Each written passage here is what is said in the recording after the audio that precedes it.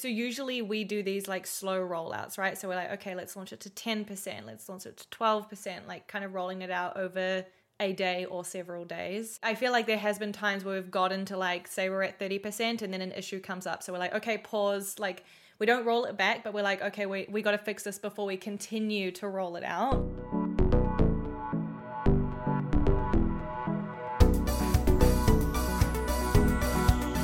Welcome to Design Life, a podcast about design and side projects for motivated creators. I'm Femke.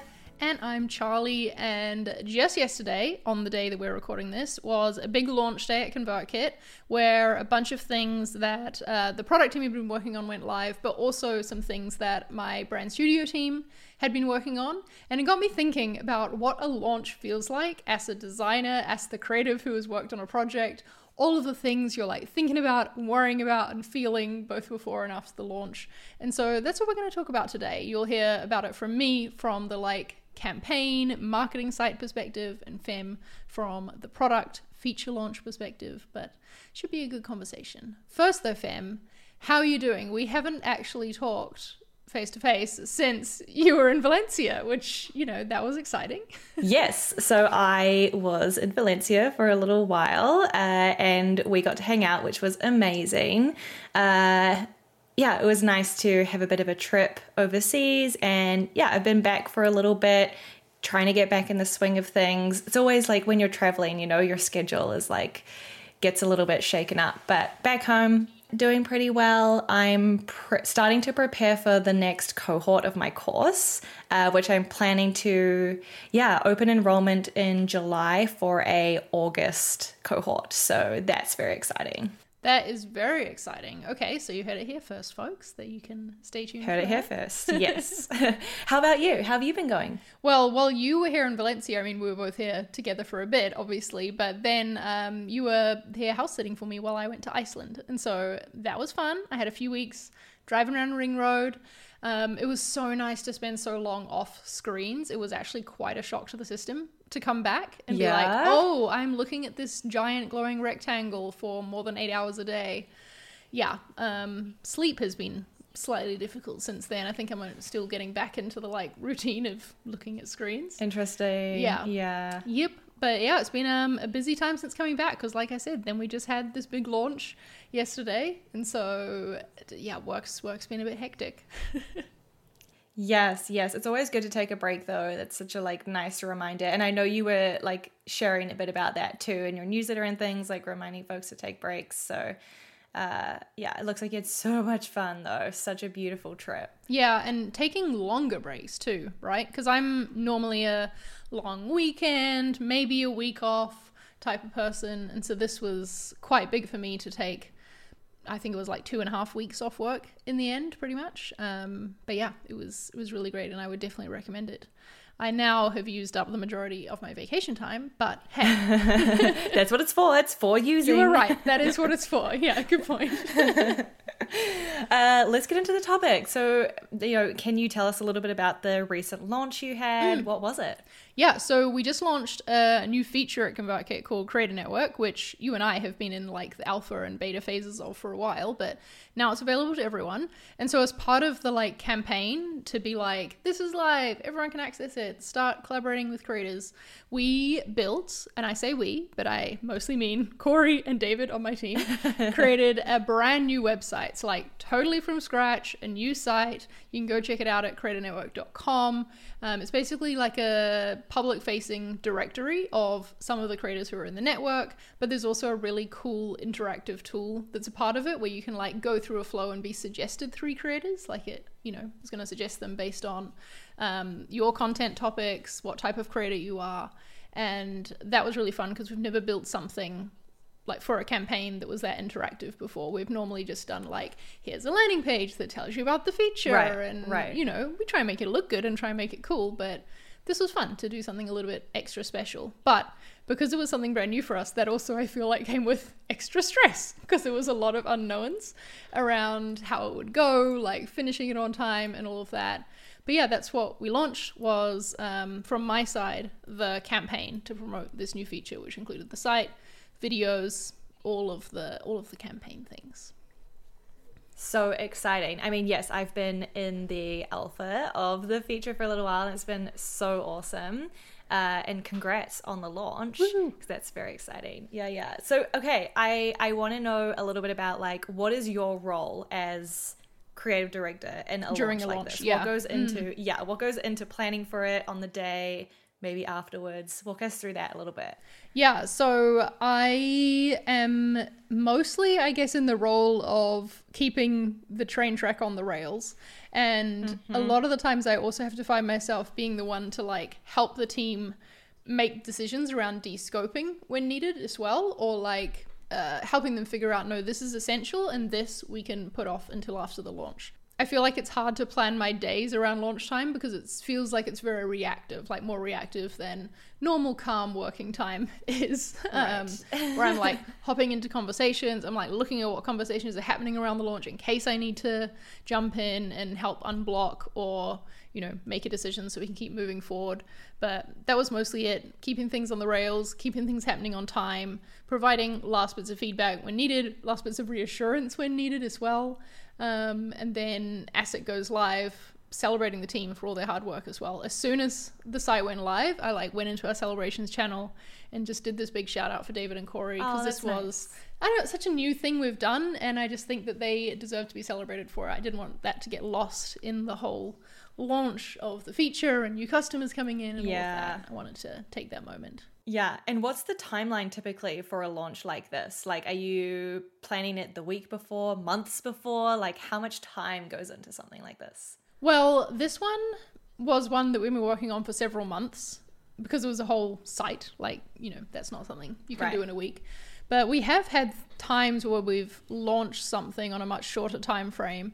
And that's when I feel like we haven't been able to do something as special for it. You know what I mean? Like when the timeline is shorter, you're more constrained in your resources. You've just got to like stick with the bare minimum of like, how do we solidly communicate what this thing's about? And that's it. But yeah, with this, because we had longer, we had that time, but it also meant that we were creating a lot more stuff. So there was assets to go out as well. We had to make sure that all of the right folks on the team had the assets. David created a really helpful Google Doc of everything with like links to, here are the ads, here are the social media images, here are the videos. Organized. Yes, I like it. Very organized, so that everyone could access them when needed. And I've been like, you know, refreshing Twitter and watching things go out, and it's all looking pretty good. So that's nice. It's like this sigh of relief at the end of a launch, you know? What about you? It's very interesting to hear, like, from a marketing perspective, because I feel like on the product side, most of the work we do is like building the feature, right? Rather than focused on the launch and the marketing of it. That said, as a product designer, there are moments where I do get involved in that launch. So we, in most of the companies I've been at often, and luckily here at Gusto, my current company too, we have a product marketing manager on our team who helps like be the bridge between product and marketing and does a lot of that heavy lifting of bringing like a new feature or product to market. And I will typically work closely with just that person. Like they're kind of my point of contact to like the brand team or the wider marketing team. So I'm usually just working with that person alone. And typically they will sort of let me know what they're thinking for the launch, let me know if they need any particular assets of like the product. That could be things like GIFs, screenshots. In the past, I've also done videos. Ooh, interesting. You create those. Nice. Yeah. Often I create those. And, you know, those get used in various different ways. Maybe it's in a help center. Maybe it's like on a landing page, whatever. In the past, like brand studio teams have done that themselves, but I've never been quite as satisfied as if I do it myself. Like it's easier for me to know this is the exact like most latest up-to-date screen that we should be using. Like we also often have to go through a lot of legal reviews, make sure all the copy in the screen is like correct and accurate. So I will usually in my like Figma file have a page for like marketing assets or like public assets is usually what I call it. And that's where I'll like make all these nice hi-fi marketing-esque style screenshots, GIFs, prototypes, things like that, and export them into a folder for the marketing and brand team. That sounds like something that I would very much like to ask the product designers at ConvertKit to do. I wonder how they'd feel about that, me putting extra work on their plate. But no, that's amazing that you do that. I'm sure that the marketing teams you work with find that incredibly helpful, because that's the kind of thing that, like, around the launch, from the marketing and brand side, you're thinking about, like, what's the narrative we're portraying with this campaign? What are all the different pieces of things we need to make? And then you come to start work on it and you're like, okay, we need a really good quality shot of the product in this shape, screen. It should represent our ideal customer. Like, we don't want any lorem ipsum in it, and exactly slowing down to, like, okay, go figure out where is the feature, like, file in Figma, and, like, how do I edit this? What dummy content do I put in? It does break the flow a bit, and that sounds incredibly useful. So that's awesome that you do that. Yeah, and it depends the level of fidelity. Like, there's been times where I've created, like, full on, like, marketing style images, like, the screen is on a background with some patterns and some flourishes. And there's been times where I just create the screen in, like, a mobile device frame or whatever, and have that with, like, a transparent background, so the marketing team can drop that into whatever they need, kind of mock-up they need, right? So it kind of depends on the request, or, like, who's doing what and what resources we have at the time. But yeah, I do find it really helpful to have a bit of that control, to, like, pull out those screens and make sure that they're really tight, the content is good. And I do often lean on the product marketing manager to sort of tell me which screens they need, or at least, like, hey, can I read the help center content that you're writing so I can choose the relevant screens or experiences that we might need to show. So there's a bit of that collaboration happening as well. Nice. Oh, that's really cool. What does the, like, lead up to a launch look like for you? Like, have you finished the design QA and, like, all your parts of the feature well in advance, or are you doing it right up until, like, the day before, maybe even the hour before, as happens in my case? In my case, usually, like, probably the closest I've done QA to a launch is a week before. Okay. And maybe some reasons for that. A lot of the work I do is mobile, and you have to, like, submit it to Apple for, like, a review a week or so in advance. So same with, like, Google Play Store, I guess. So yeah, usually we're, like, done 1 to 2 weeks before we actually want it to, like, update on your phone, and it goes through that, like, review. So there are things like, we do the QA, we do bug bashes, we do sometimes, like, we'll have a day-long Zoom where people are dropping in and out for testing and, like, making sure the product is really, really tight. So that's, in my experience, never done the day before. If it's been done the day before, we're pushing the deadline usually, because we don't want to be up to the last, like, second. And so usually when that happens, the deadline gets pushed at least a week to give us some more breathing room and, like, fix any bugs and things like that. So never quite like a last minute sprint, but can be a bit of a sprint, like, the week before. So how does it feel then for you the day before, or maybe the day of a launch, when you're not, like, there's nothing else for you to do, like, it's out of your hands now, and you're kind of just waiting for it to happen? What does that feel like for you? Yeah, I guess I'm not, like, usually super involved with, like, let's push the button and, like, get all the comms out. I sort of just, like, read the updates in Slack, or, like, monitor kind of the live updates coming through from the team. They'll always notify, like, okay, we're at, like, 20% rolled out, we're at 40% rollout, or whatever, and sort of do those, like, broader team comms when things are rolled out. We also have a, like, all feature new announcement kind of channel to the whole company, so things will get posted there as well once they're launched and things are going well. So yeah, I kind of keep an eye on those comms. Sometimes we might have, like, a live Zoom going on if it's, like, a really exciting big launch that we've been working on for a long time, and, like, then we will be like, push the button sort of thing, and that's, like, kind of exciting, but not often, not for every little thing. Yeah, that makes sense. That's interesting. I feel like this latest launch of ours was the most hands-off I've ever been for one, and I guess just because of the nature of my role now as creative director, the most heavily involved I am in a project, like this is more at the start in the strategic direction and like setting the team off on the right track, making sure that the decisions we're making about the campaign narrative are going to be in line with our brand. And then it's just mostly giving feedback from there. And like I said, in the last few weeks, helping the team stay focused and make decisions about scope and all of that. But I kind of felt this week like everything was just happening around me, and I was like, well, I'll work on stuff that we'll get started on next week, I guess, since I'm here if you need me. Yeah, exactly. But I actually got to be one of the people. I mean, I wasn't pushing the button, but Issa on my team, she's a storyteller, we hosted a live stream that covered the like virtual side of the launch, because Nathan was launching the feature and some other exciting announcements live at Craft and Commerce, which is our conference happening as we speak. I wasn't there, neither was Issa, and so we hosted the live stream version where we brought in Nathan's talk and we were like presenting before it. And so that was pretty fun, because we got to be in a live chat with all the other like few hundred people who are attending the live stream to hear about all the new things and see their reactions in real time, answer their questions in real time. So yeah, that was pretty fun to feel that close to, you know, the stuff going out. Very rewarding. Yeah. Have you ever had to roll back a launch? Like, yeah, maybe you launched something and then suddenly something broke or didn't go well and you had to sort of start rolling it back.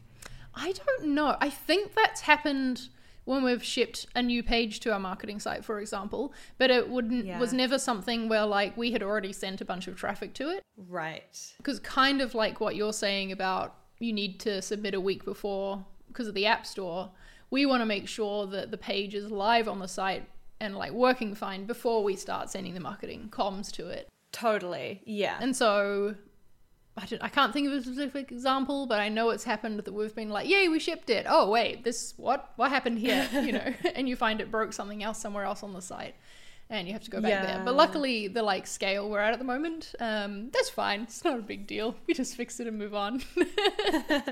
Yeah. I feel like, again, I can't think of exact examples, but I feel like there's definitely been scenarios where so usually we do these like slow rollouts, right? So we're like, okay, let's launch it to 10%, let's launch it to 12%, like kind of rolling it out over a day or several days.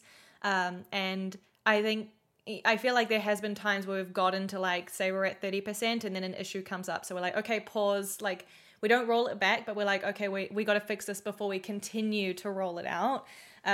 Obviously, like with like features and product experiences, it's a bit of a deal if something's totally broken, so you don't want to keep rolling it out. Yep, you could break someone's whole workflow. Yeah, but it's also like really risky to completely roll it back because someone might be in the middle of such experience or there's legal whatever. So I feel like I've definitely experienced those moments where we're like, okay, pause, we need to fix this before we continue our rollout plan. That's interesting. Yeah, I know we do that too. I say we, I mean like the product folks on the ConvertKit team do that. And we also did a slow rollout of our comms as well via email. Obviously, if you're going to put something on social media, it's going to be seen by whoever the algorithm decides to show it to, whoever's following you.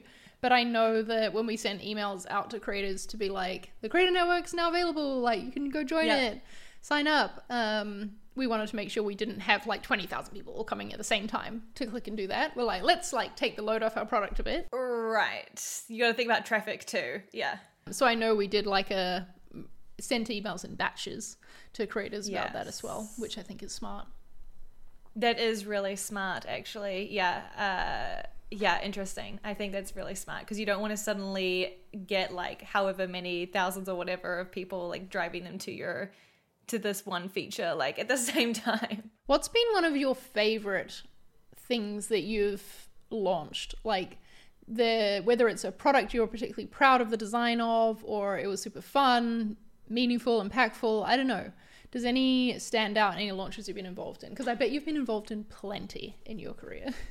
I was involved in like a 1-year project during my time at Uber where we were doing like a rare cash collection from drivers, and we did like 4 research trips to Mexico over that year, doing a lot of research trips.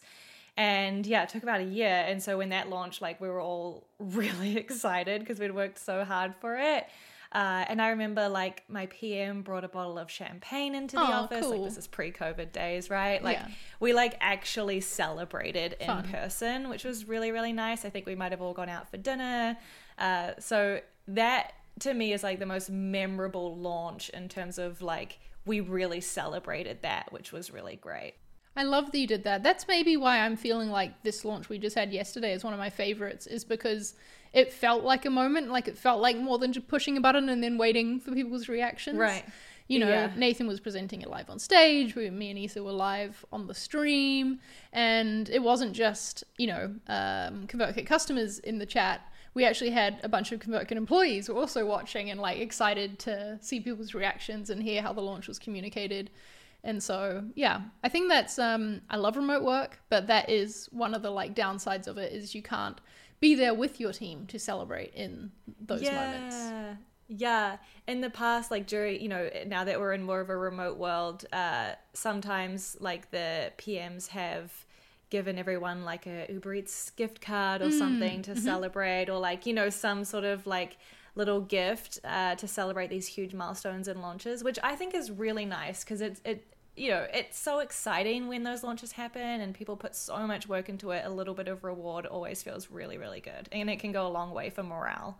I love that. That's what you saying sending an Uber Eats gift card reminded me that I did that when we launched Site 2.0, which was the like complete redo of our code base. I think that we had that pizza party was what we called it. I think it happened maybe a week after the launch or something like that. Okay. And I sent everyone a gift card so that they can like get their own pizza or whatever they wanted, and then we were on a stream together, just hanging out, having a pizza. Wasn't the same as, being there in person, but being on a Zoom call's second best, especially if you're eating pizza.